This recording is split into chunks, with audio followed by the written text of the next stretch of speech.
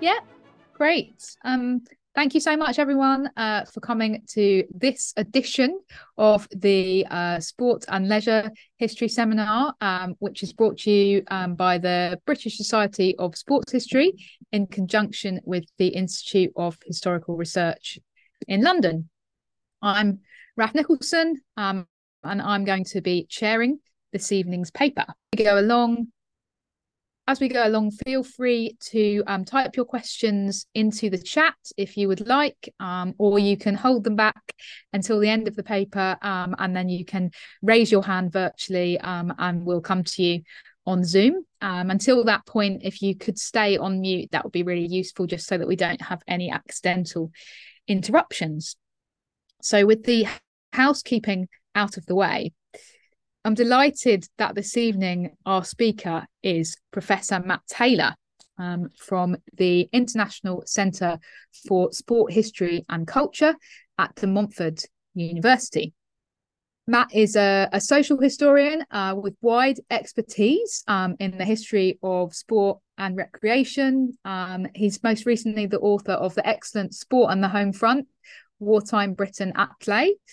He's previously published widely on the history of football, and how he's now working on the history of boxing in Britain. And that's the research that he's going to be presenting to us this evening. I first heard a version of this paper at the British Society of Sports History conference a few months ago in Manchester, and it was fascinating. So I'm delighted that Matt's joining us to present a slightly fuller version of that research this evening in a paper entitled Barbara Buttrick and the History of Women's Boxing in Britain. So I'll hand over to you, Matt, if you just want to share your slides with us. There we go. Can you see those okay? Thanks very much, Raf. So, yeah, thanks very much. Thanks, Raf, and Jeff and Amanda for the invitation to speak. In a way, a bit of research. I mean, in a sense, I think you're right, Raf. I've kind of dabbled in the history of boxing at various periods. And this is kind of an area that I've just become interested in. The first thing I should say before I start is that part of what I'm going to talk about, parts of it, I'll link to an article that isn't published yet, but something that I've worked on with someone else. So it's really important to mention that, with Neil Skinner, who is now at the University of Stirling. So there are bits and pieces of this that kind of linked to an article that at some point we'll get together and get published. That article is kind of more on the Nicola Adams side of it, kind of its interest. It's kind of focused on a number of the things I'm going to talk about today. So, on the 8th of August 2012, Britain's Nicola Adams outpointed Mary Kom of India to reach the final of the inaugural Olympic women's flyweight boxing competition. Before the fight, a small 82-year-old woman who'd flown in from Miami was introduced to the crowd as a pioneer of women's boxing among modern pioneers. Her name was Barbara Buttrick. She was born in Cottingham near Hull. There's a slight difference in some of the sources on the dates, but I think either late 1921 or early 1930. Buttrick is certainly widely recognised as a key figure in what I'd call a kind of fragmentary history of women's boxing in Britain. Melissa Smith's 2014 History of Women Fighters included a section on Buttrick, an excellent section, as does T.L. Jennings' History of Female Combat Sport, and Vanessa Tallman's Study of Fairground Boxing, which is a great book if people haven't read it. Broader studies of the sport, academic studies particularly, seem to be less aware, though, of Buttrick's significance. Gerald Gem's Concise History of Boxing has a chapter on gender, but just has one very brief mention of Buttrick. Buttrick then took up the sport during the late 1940s. She faced disapproval and discrimination from the British boxing establishment. I'll say more about her kind of history, but just as a brief introduction, she moved to the United States in 1952, where she enjoyed greater opportunities and recognition. And in 1957, she became the first sanctioned women's boxing title holder. In retirement, Buttrick became a key figure in the foundation and development of the Women's International Boxing Federation, the WIBF, which I'll mention a little bit in the talk. And really, she was a key figure in the broader progress of women's professional boxing from the 1990s onwards. Now, it's common for historians to look on the lives and stories of female athletes as neglected or hidden histories. And there's certainly a sense in which the same could be said of Barbara Buttrick.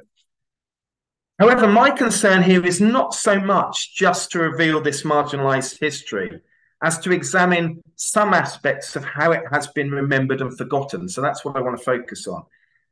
So in what follows, I'm kind of focusing on three main phases in the story, I suppose, of this process. First, I'm going to look at the archiving of Buttrick's career from the late 1940s really up to the 1990s. Second, I'm going to look at how the Buttrick story was kind of interwoven into the narrative of women's boxing at the 2012 Olympics. And then I'm going to look finally at the portrayal of Buttrick in Amanda Whittington's 2017 play, Mighty Atoms. But in between that, I've got what I've called interludes, kind of two interludes where really I kind of want to connect Barbara Buttrick both backwards to the past, to earlier women's boxers, and slightly forwards to a kind of period where it seems in a lot of references from the 60s to the 90s that she seems to have been forgotten. So in a sense, I'm kind of trying to place Barbara Buttrick at the centre of this story, this bigger story about women's boxing in Britain, certainly from the late 19th century up until, I suppose, the present day to a degree. I'm going to start, if this works, by people don't know, just showing you Barbara Buttrick. And this is from a Pathé News, a brief Pathé News clip. You can get it on YouTube. This one's from YouTube. Where it's very self-explanatory and it's very short. So hopefully it'll work. There's no sound right now, but it should come in.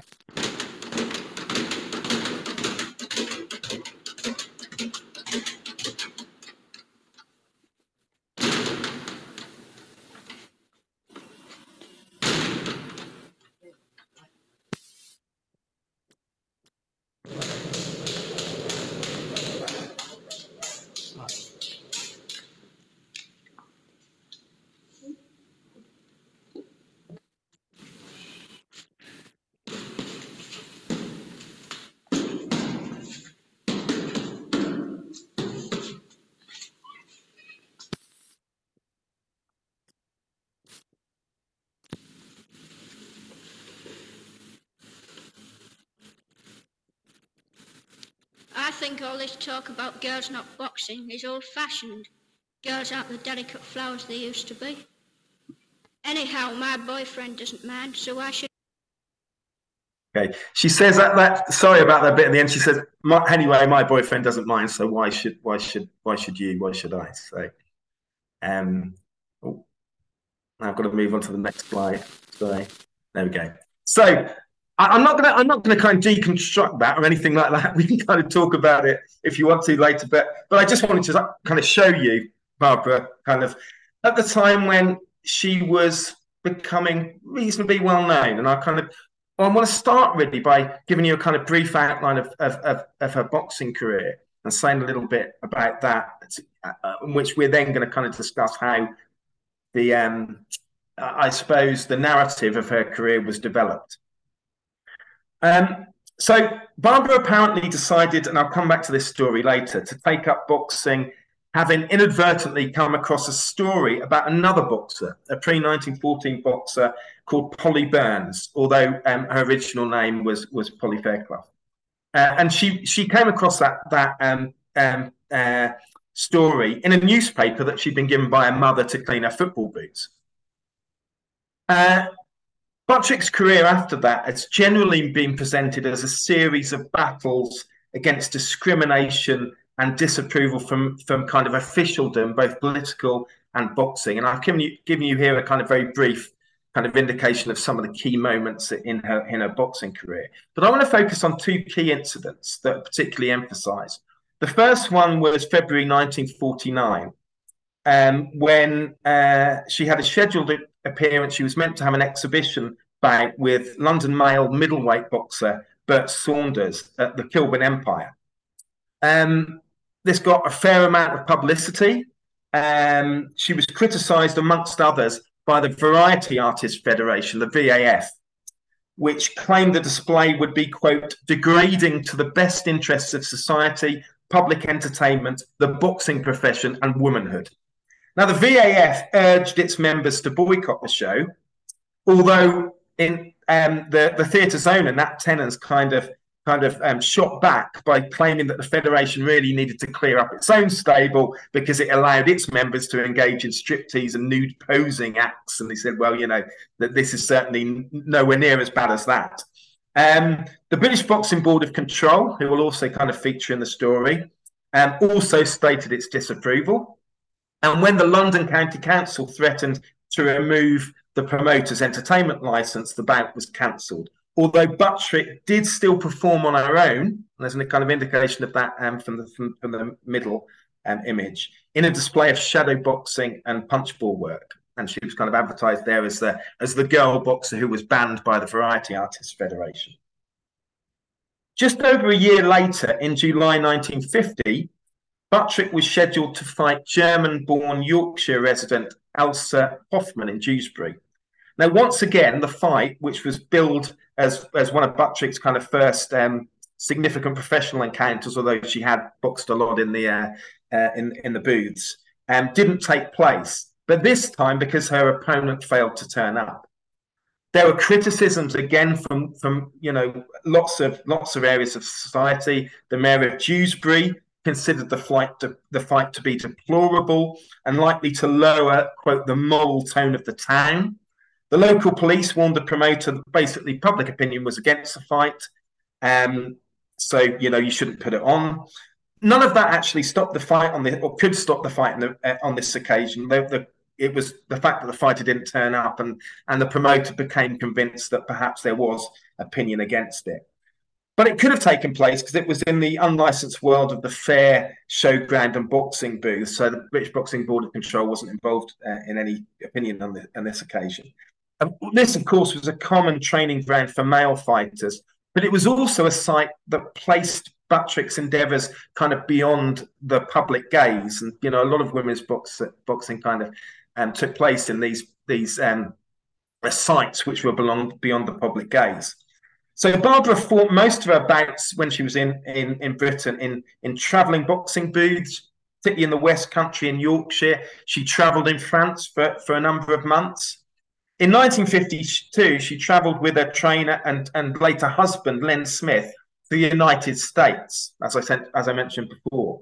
She continued to compete in touring exhibitions and kind of linked to kind of the American carnival scene. But by the mid-1950s, she was fighting competitively. And in 1957, she fought against Phyllis Kugler in a fully licensed bout in Antonio, Texas, for the Women's World Championship. Buttrick won, and so she claimed the first sanctioned women's boxing title. Now, at the tail end of her career, she moved to Miami, and she trained in the same gym as Emile Griffith, Willie Pett, and a young Cassius Clay. She retired from boxing in 1960, but she remained involved and remembered in the sport, particularly in the USA. And this is something which kind of isn't perhaps mentioned as much when you do hear about Buttrick. She became a licensed boxing manager in the 1980s. She was elected to the International Boxing and Wrestling Hall of Fame in 1990. She also became the first female president of the Veteran Boxers Association of Florida, which is a picture there on the left-hand side. And as I noted in my introduction, she became one of the key figures in really the development of organised women's boxing when she helped found the Women's International Boxing Federation in 1993. And then, you know, in more recent years, she's been kind of linked to various boxing halls of fame, and she's become significantly recognised. Now, much of what we know about Buttrick's boxing career comes from her own writing. There was never a published autobiography, but Buttrick seems to have carefully curated the the biographical details which were presented to the public through newspaper articles, through boxing programmes, through information pamphlets and various things like this. The Barbara Buttrick Collection, which is held at the National Fairground Archive in Sheffield, and which a lot of my images for this talk has come from, contains a number of short and one or two longer biographical sketches, which seem to have been penned at different times of her career.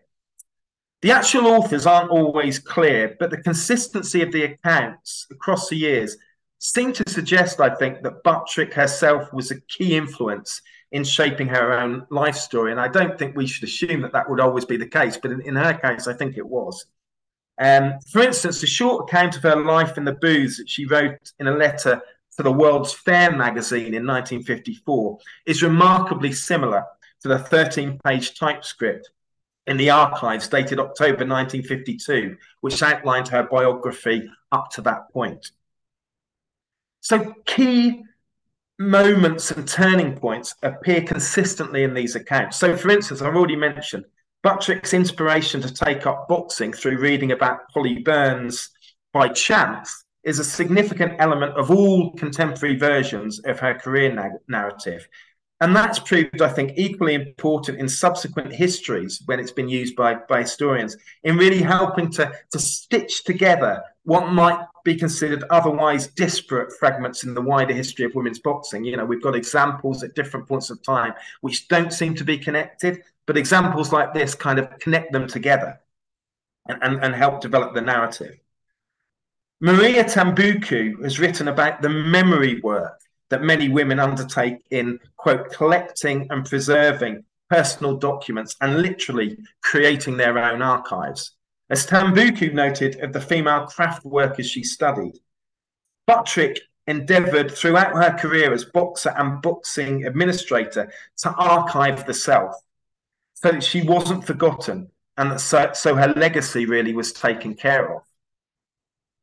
The Buttrick Collection, I think, can be seen as a living example of Barbara's work in preserving her memories as a pioneering athlete and activist for women's sport.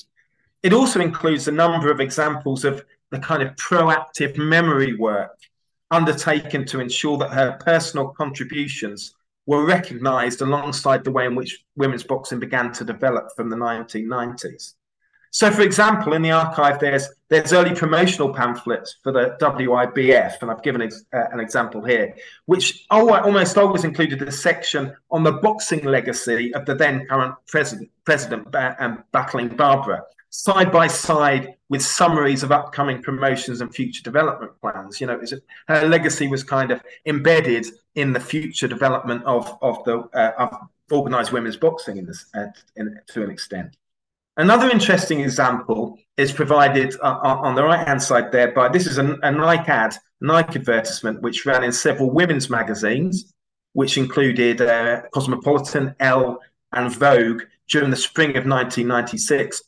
When I gave the paper before, and Raf mentioned this, I need to thank Alex Jackson, who pointed out, and I should have noticed this because I had seen it before, that this was a series of ads where kind of legendary female boxers were included, and so there was one also which I had seen before, but Alex reminded me of the Ditka ladies footballer Lily Parr, who was also featured in this.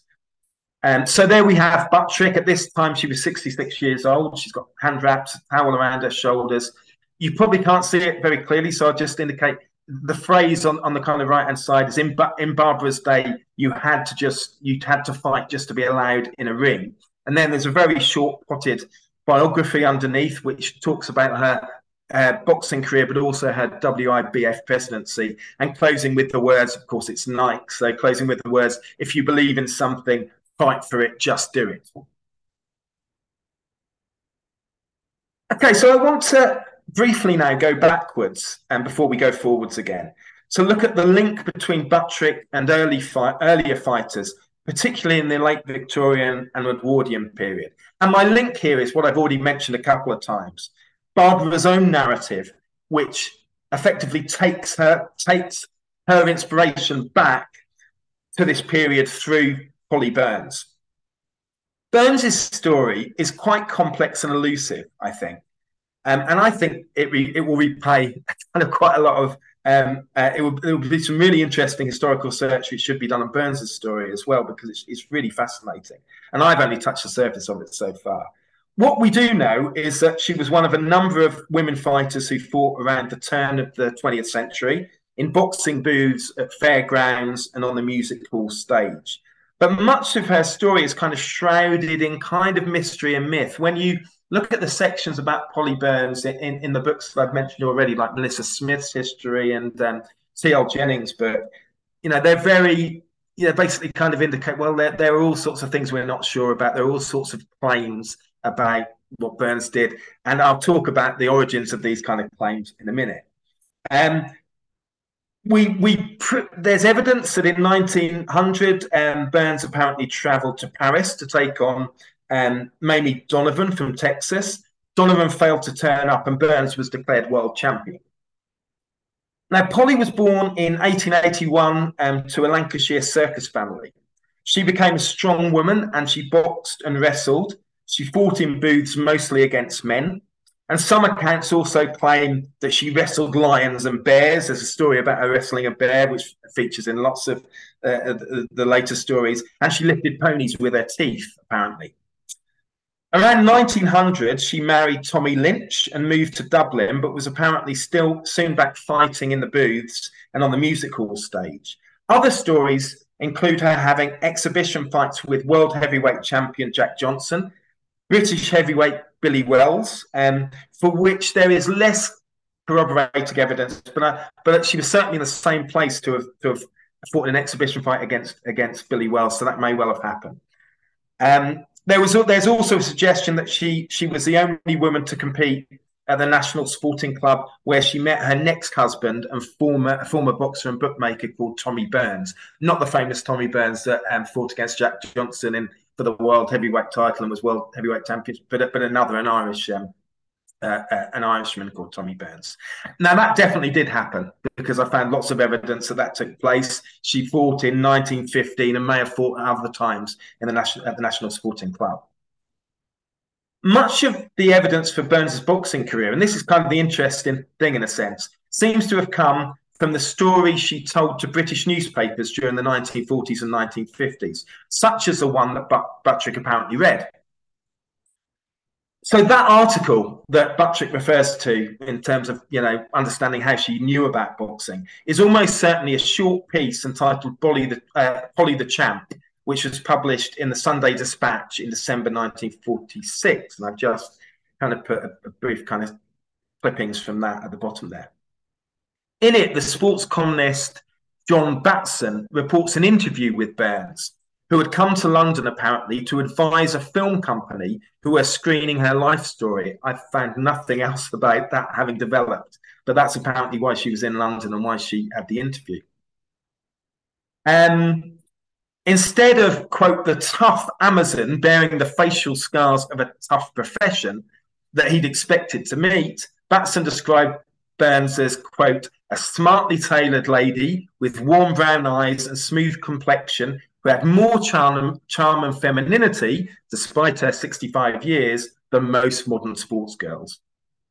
Now, interestingly, that particular clipping isn't included in the Buttrick archive, but others are, including the article I put in the middle here, which is a Daily Mail article from 1950, which documented a down-on-her-luck Burns who, having moved from Ireland to Blackpool, was charged with stealing jewellery.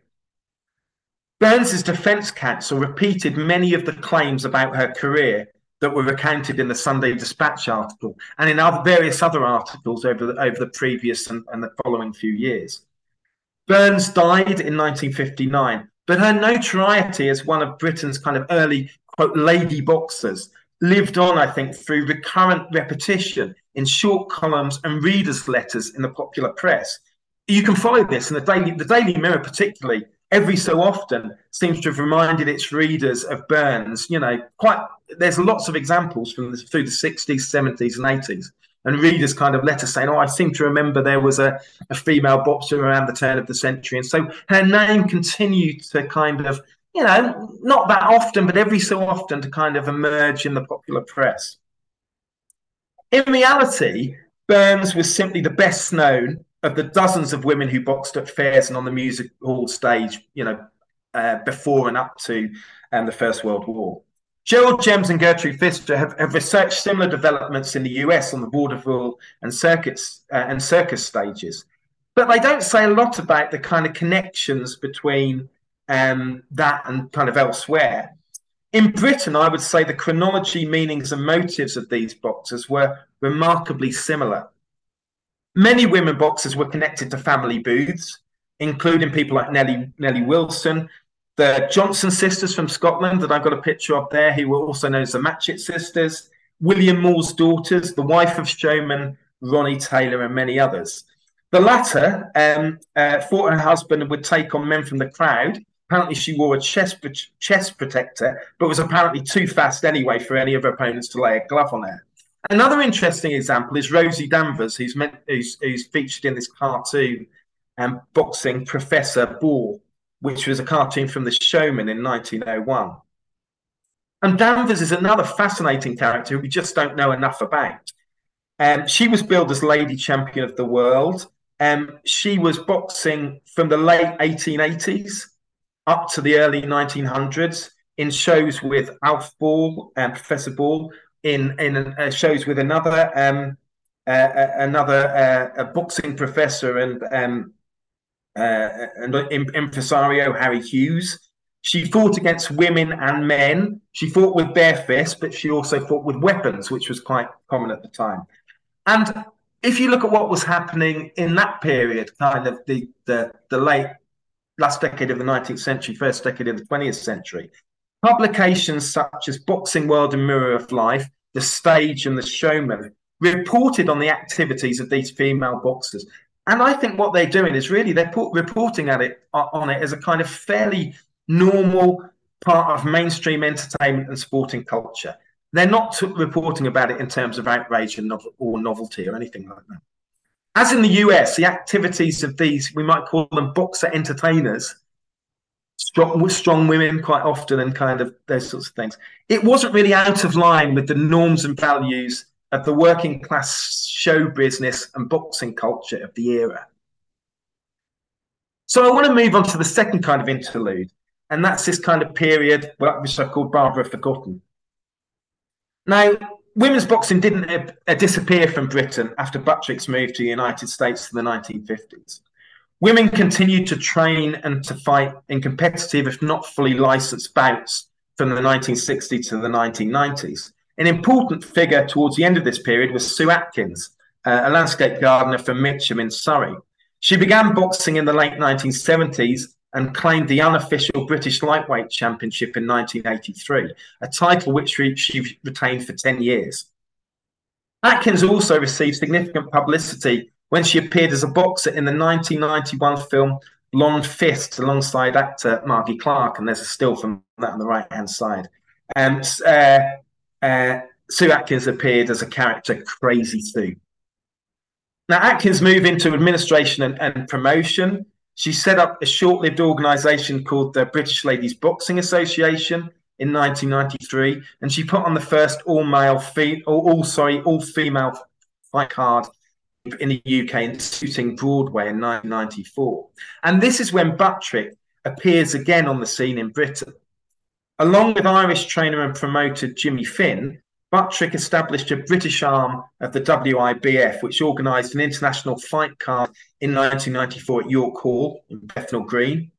And the event drew considerable publicity, including a Channel 4 documentary. But it wasn't typical of women's boxing at the time. One of the York Hall fighters, Gillian Binns, recalled participating in over 50 underground fights across Britain during the 1990s, in which she felt, quote, like an animal being thrown in the ring to satisfy the hungry eyes of men. Around this time, another boxer emerged who helped the sport break through. That's Jane Couch.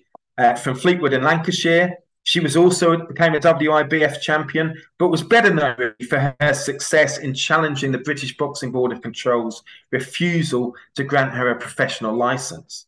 And there's some context here. By the 1990s, the growing popularity of martial arts and box aerobics had led to an increased female interest in boxing. The International Amateur Boxing Federation sanctioned women's boxing in 1993, and the Amateur Boxing Association of England permitted its first female bouts in 1997. It also set up a Women's Boxing Commission and reported in 1997 that at least 73 out of 601 boxing clubs had female members, and there were nearly 400 women actively training. Now, the professional British Boxing Board of Control was less open to change, and it consistently refused to license women, which basically left Couch unable to defend her world title on home soil. So in 1998, she took the British Boxing Board of Control to court, and she won. An industrial tribunal found that she'd been treated unfairly and discriminated against. While Couch finally received recognition as an innovator in the sport, she received the MBE in 2007. She was initially ostracised by British promoters, and that becomes very clear in her second autobiography. No one wanted to go near me, she noted. I was still not an athlete or a pioneer or a champion. I was a freak. So if 1998 is generally recognised as a key kind of turning point for women's boxing in Britain, it's interesting that Buttrick was largely excluded from the narrative. Okay, so in neither of Couch's autobiographies, she's now got two autobiographies, and I've put the covers of both of them there. Fleetwood Assassin, which I think was published in 2001, and The Final Round, which was published in 2019. Buttrick doesn't feature at all, and neither do any of the female forerunners of the sport. Couch's story is that she was unaware that women were able to box until she saw a documentary about them. And I think that was probably the Channel 4 programme. And she saw this documentary and she says, well, they weren't very good, so I thought I could do much better. And in commenting on the tribunal's decision and Couch's subsequent progress, the press also rarely mentioned Buttrick, Burns, or the others. There's one notable exception, and that's a column that I found in Boxing News from 1999 when George Delaney observed that Couch and co have fearless Babs to thank for giving women's boxing credibility, and he gave a potted history of Buttrick's boxing career, but it was full of errors. Elsewhere, though, Barbara, Polly, and even to some extent Sue Atkins kind of disappear to a degree and are erased from the historical record of women boxing in this period in the late kind of 1990s and early part of the 20th century. Okay, so this is where we move on to the significance of the 2012 Olympics. Of course, it was the first time that women's boxing was included in the programme. In Britain, coverage of that decision, which took place in 2009, and previews of the event included barely any mention, again, of the female boxing pioneers at first. There is the odd reference to Jane Couch, but not much more. But gradually, what's happened, and I've kind of studied the various way in which the press treatment changed, but gradually the story of Buttrick and others began to be woven into that of women's boxing at the London Games. In 2010, for instance, a Daily Mirror article used her induction into the Florida Boxing Hall of Fame as an opportunity to celebrate Buttrick as, quote, one of the best fighters in the history of the sport. It included a short career synopsis, which seems to basically have acted as a template for later accounts. It was pinched, it was borrowed by others. And elsewhere in the same issue, quite interesting, the paper offered an official apology to Buttrick on behalf of former professional Mirror columnist Freddie Mills, who of course was long dead, who'd written in 1957, "Come off it, Barbara," and this was when Barbara was fighting in the US. "Come off it, Barbara, the fight game is one field of sport that can safely do without your presence." By the middle of 2011, Buttrick, who was by now 81 years old, but still president of the WIBF, and her story were beginning to be formally connected to the Games. This occurred, first of all, through her involvement in an exhibition of female boxers organised by Holborn photojournalist Lee Karen Stowe as part of the Cultural Olympiad. By the end of the year, Buttrick had also been invited by Lord Coe to an Olympics test event, which prompted a series of articles on her career, one of which identified her as a key figure in a century-long battle for equality. A year on, and the media was increasingly identifying and celebrating pioneering female boxers in order to frame its discussion of women's boxing at the Olympics. And Buttrick in particular became a prominent presence. There were numerous articles which mentioned her appearance at the competition, which interviewed her, which used her story as a structuring advice for the achievements of female boxers in general, and particularly Nicola Adams. A lot of these articles connected Adams and Buttrick. And part of the idea was, well, Adams also was from Yorkshire, but it also focused on what was considered the ordinariness of Adams. And that was likened to Buttrick and contrasted to the overhyped world of professional boxing. The gold medalist, one account claimed, was a polite, bubbly Yorkshire woman with gravel in her guts who never stopped smiling. Some things haven't changed since Buttrick's day. And so a number of accounts noted that Buttrick's attendance at the first day had been important and to her as a kind of landmark event. The Daily Mirror commented on Buttrick's introduction to the crowd at this semi-final and said that these were all legends of women's boxing. And even the Daily Mail, which was the only newspaper at that time, was still openly sceptical about women's Olympic boxing, did sort of celebrate Buttrick as a kind of living symbol of the long journey women's boxing had taken from the fairgrounds to being a part of the Olympic movement. Just very briefly, because, well, I'm kind of going to run out of time in talking about this, but a very brief thing. Nicola Adams, I'm not going to talk a lot about her autobiography, but Believe is an interesting autobiography in all sorts of ways as well. It was the first one published since Fleetwood Assassin, published in 2017. And the interesting thing about Adams too, she does talk to a certain degree about sexism and discrimination of in sport, and she does position her experiences in relation to the history of women's sport. But her references are to recent examples, to the England women's football team, the GB women's hockey team who won gold in 2006, the athlete Paula Radcliffe. Adams does briefly mention Jane Couch as a pioneer of women's boxing, but she said, I was quite young when it happened. I knew it had taken place. You know, I knew she'd done it, but that's all it said. No mention made of Buttrick or Burns, and actually, interestingly, no mention made of kind of international female boxing stars such as Christy Martin, Layla Ali, or others. Her reference points and boxing heroes in the book are exclusively male: Muhammad Ali, Sugar Ray Leonard, Prince Nazim Hamed. And she also talks a lot about her sporting mentors, her first coach, her lifelong trainer, her Team GB coaches, all of whom male. And that's kind of interesting. It's a relative absence of wider references to women in boxing. And to a certain degree, Buttrick, after the successes of Adams, and she becomes the figure who becomes the kind of influential symbol of where British boxing was going, you know, after she'd won the Commonwealth Games and then her second Olympics title. Buttrick and the pre-2012 history of women's boxing does fade a little from view. But it resurfaced again, and this is the last bit really, in the summer of 2017. And the catalyst for this was a play, Amanda Whittington's Mighty Atoms. It was performed, written and performed to coincide with the whole UK City of Culture celebrations.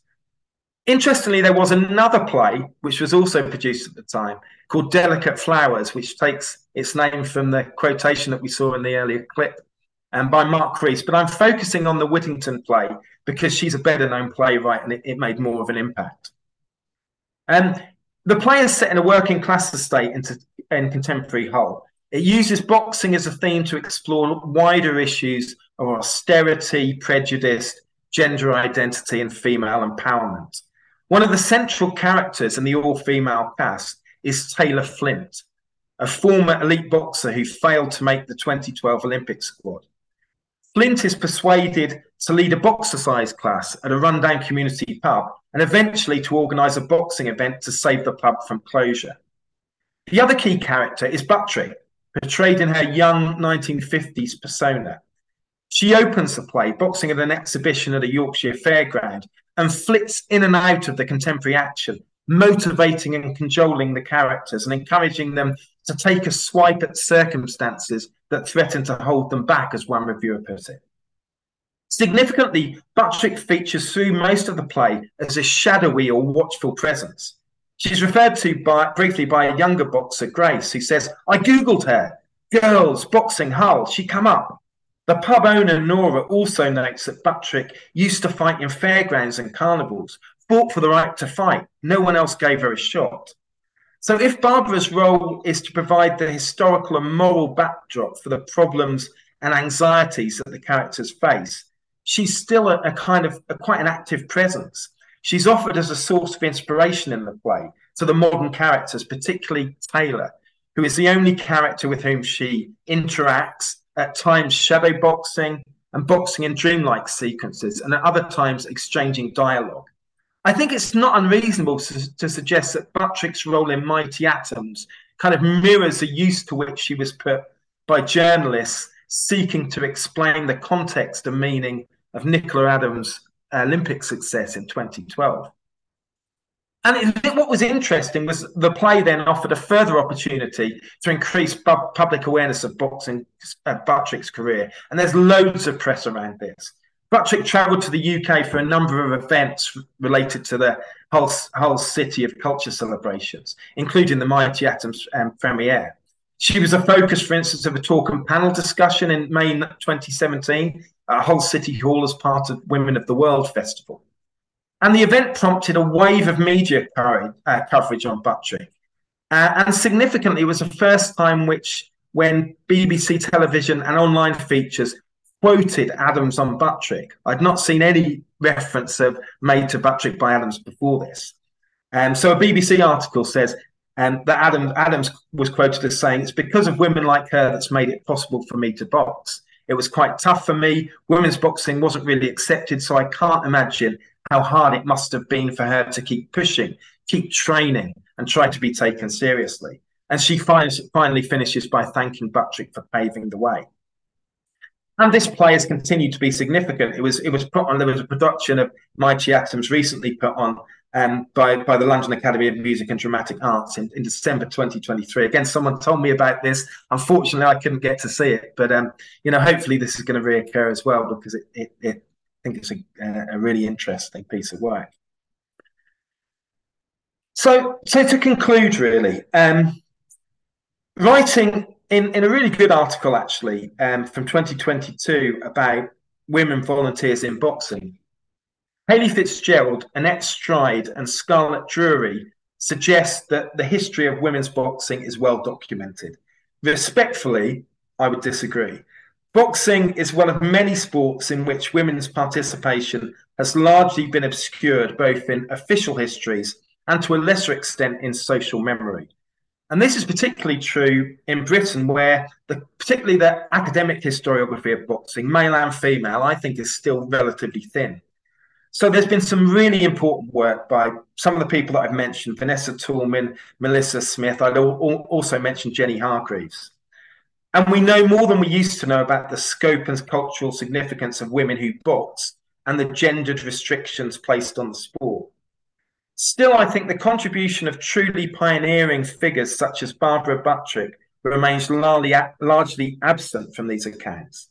This contrasts, I think, with the way in which such historical narratives inform journalistic understandings of recent developments, such as the introduction of women's boxing to the Olympics and the career of Nicola Adams. The history is there everywhere in the way this was kind of presented to people.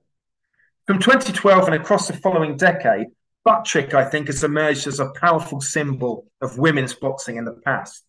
She was interpreted as embodying the right to fight and was regularly utilised to outline and emphasise how far the sport had come. Like her character in Mighty Atoms, Buttrick shadowed the main action, explaining what it meant and why it mattered. The fact that journalists' grasp of the historical context, as well as the factual detail of Buttrick's career, has sometimes been patchy, is less significant, I think, than the fact that it was used to frame the achievements of the new early 21st century pioneers like Nicola Adams as both new and built upon the gender struggles of the past. As such, it reflects Buttrick's success, I think, in archiving the self and ensuring that her story continues to be told. And that's it. Thanks. Thank you so much, Matt. Shall we give Matt a round of applause, everybody? You're allowed to unmute yourself for this bit if you want to. Matt, do you want to just stop sharing your slides so that we can see you a little bit better? That's perfect. Thank you so much. What a really interesting paper. So as I said at the start, we do now have some time for questions. I can't see any in the chat at the moment, but feel free to put your hand up virtually on the Zoom, or if you want to come on camera, you can physically wave your hand in the air, or do type any questions you have into the chat if you would prefer. So I'll start, Matt, if that's okay. I think it's really interesting that you concluded by saying that you think that Buttrick's attempt to archive herself has succeeded. And I'd like to kind of sort of get you to unpack that a little bit more, because it seemed like from what you were saying that her attempt to archive herself had sort of failed, to the extent of the fact that you were sort of saying that women's participation in boxing has like historically has largely been obscured, and that there hasn't been an awful lot of recognition about it. So there's almost like, is there a sort of bit of a tension in what you're saying, in the sense of that she maybe would have benefited from that kind of recognition a little bit earlier, or that there could actually still be more recognition of her achievements, perhaps? So can you just kind of sort of speak to that tension a little bit, perhaps? Yeah. I mean, I think one of the tensions, which I kind of, in a way, kind of concluded with, was the big distinction, I think, from, although there's been some really good kind of historical accounts, which you know, and Buttrick's story kind of plays a big part in these the books I mentioned at the start, which I think someone's asking me to talk more about later, but that's fine. I'll talk those. But I think generally there's just not, you know, there's not enough been written about these key figures. Whereas I think that the success was in making sure that the story was told with her at the centre of the story, and that this actually had an impact. You know, from 2012 onwards, you have this incredible raft of features of Buttrick, because of contemporary events, because of the rise of women's boxing, because it was developing in the public eye. And I think that's what I mean, that she became, I'm not suggesting that she was kind of somehow masterminding this, but because she had created, you know, she documented herself through her career, and she's made sure that this material was available in an archive, you know, an archive that historians and others can get to. And that there was this kind of narrative that could be taken, which could be almost taken off the shelf, you know, and used, which it was in a sense by journalists. So in that sense, I think it was successful. But you're right. I mean, she still is nowhere near as well known as she should be. And my vagueness around other figures, particularly the earlier ones, is an indication we know next to nothing about them. And we know next to nothing about Polly Burns, who was clearly crucial. We know next to nothing about Rosie Danvers, who seems to have been a fascinating figure. There's no actual, you know, I've got a cartoon of her. That's all I've found. You know, others may have found stuff, but yeah, there is that tension there. So, and I think that's where those tensions are, both the journalistic accounts against the scholarly accounts, and also, you know, her success in perhaps making her story central. But yeah, the overall story of women's boxing, there's still not enough. There are gaps, and you know, they're fragments, really. Thank you. Yeah, we have got a couple of questions in the chat. One is from David about, can we get the titles of the books that you mentioned at the beginning of the presentation? I don't know if you've got those to hand, Matt, or I'm trying to see it. Yeah, so I mean, I can mention, I think Melissa Smith's book is called A History of Women's Boxing. It's published in 2014. So the other author is T.L. Jennings, I can't remember the title of that. I could easily find it, but I probably couldn't do it in the time we've still got here. T.L. Jennings' book, which is A Broader History of Female Combat Sport. And Vanessa Tallman's book is called A Fair Fight. which is primarily about fairground boxing, because Vanessa Tallman was the director of the National Fairground Archive, which is interestingly where Barbara Buttrick's collection is. She's got a chapter on women's boxing, and that's where sort of a lot of the starting point I got, and some of the other fighters who were around at the same sort of time as Polly Burns.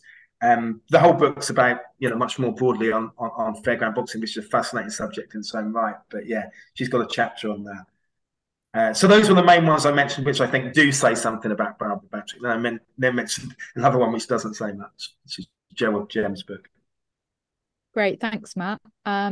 Next question. Do we have any evidence of how male boxers viewed Buttrick in the 1940s and 50s? Yeah, we got Freddie Mills writing in the. I mean, I did. That's the one I mentioned. Writing in his column in the Mirror.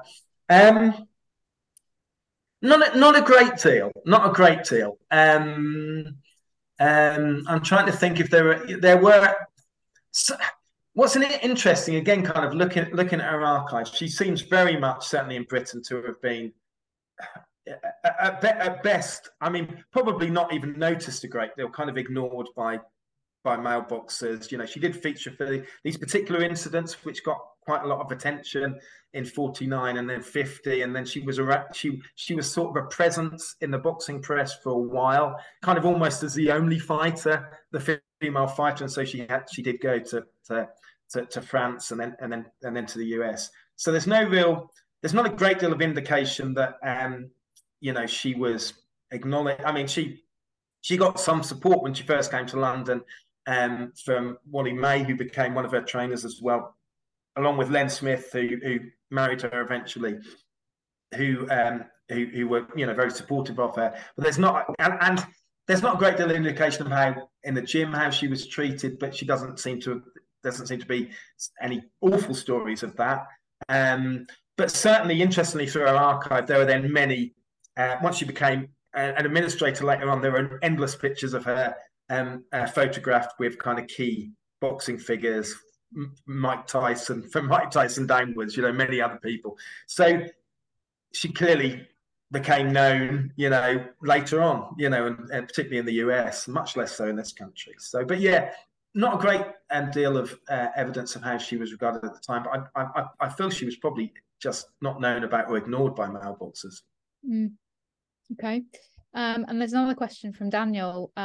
He says, thank you so much for the fascinating presentation. I was curious how much of your research found that certain countries embraced or encouraged women boxers, whereas others did not. Perhaps perceptions in America versus the UK. I guess that speaks to Buttrick kind of moving over to America in the early 50s. And does this prevail to today, these kind of differences in embracing or encouraging women boxers versus not doing that? Yeah, I mean, to give you a really decent answer to that question, I'm not able to do that. I probably, both in the contemporary context, I probably don't know enough to answer that. And in the more historical sense, there are people doing interesting work on women's boxing in various, in Mexico, for instance, some interesting stuff, more recent stuff on Norway that I've read.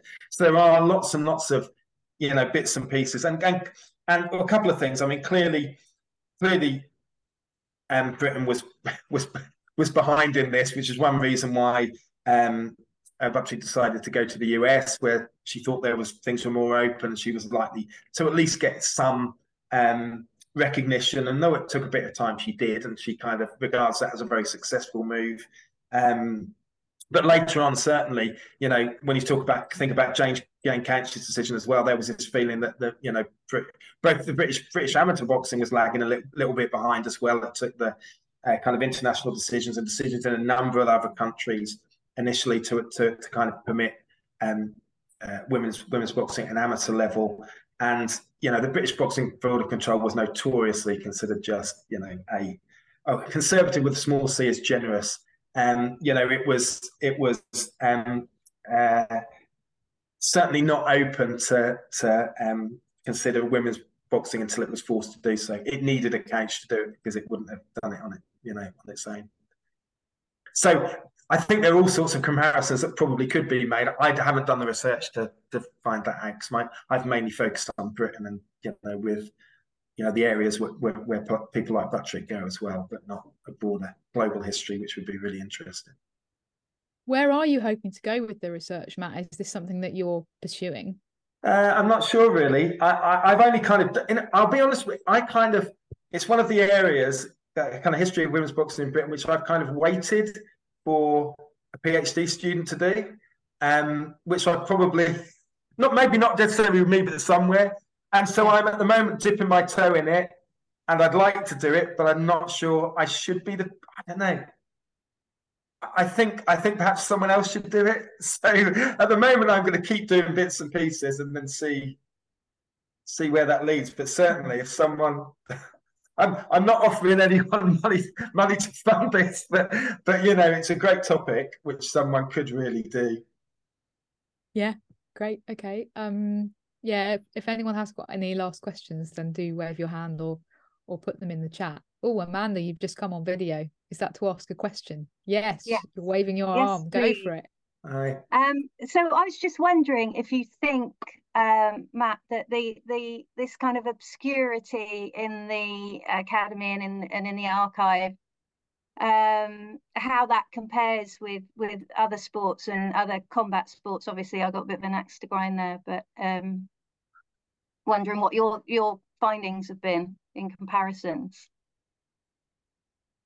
Yeah, I mean, I feel it's an odd thing, because with boxing has this incredible literature, going back to Egan and others, going back to the 18th century. It has this incredible amount of brilliant writing about it. So I'm not denying that exists. So I'm talking about boxing more generally, and for in the context of which female boxers are mentioned. I mean, I just very recently written a very small article, kind of, which talked about some of these things, but also went further back to Elizabeth Wilkinson Stokes and others who were kind of involved in the 1720s and things like that. And so this kind of, there's a really rich literature, but I suppose academically it's thin. There hasn't been much on British boxing. I mean, in American boxing, there's been lots. There's some of the best kind of academic historical work has been on American boxing. On American sport has been on boxing. In Britain, there just hasn't been much on boxing generally.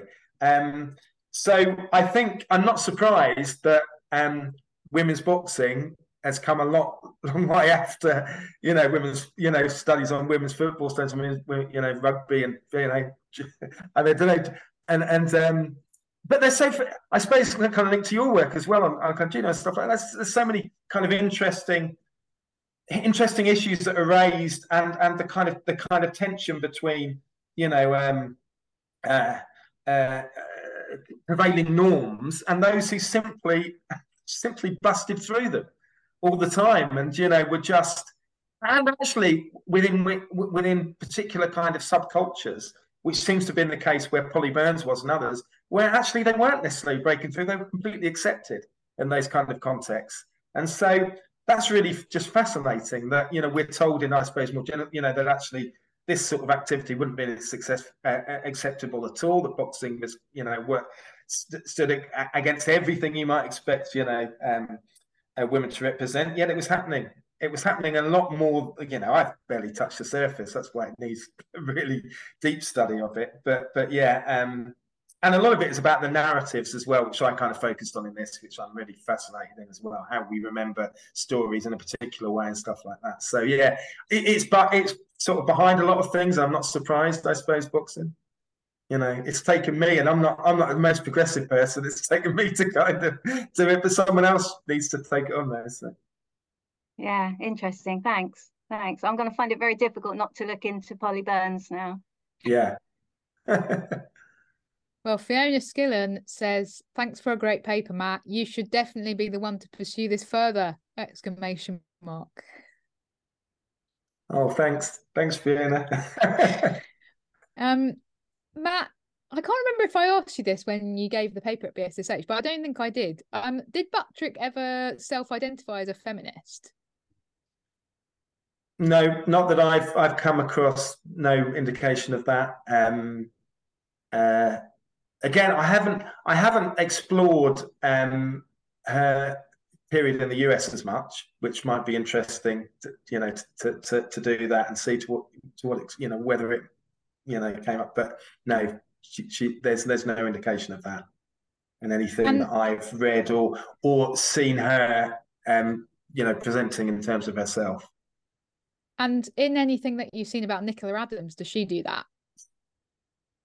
Yeah, I mean, there was a bit that I cut out in a sense. She kind of she kind of does deal with that towards the last few chapters. I believe are quite interesting because she deals with issues of race, issues of sexuality, and those sorts of things. And then she does actually, interestingly, that I talked about how kind of having her the male figures who are really important.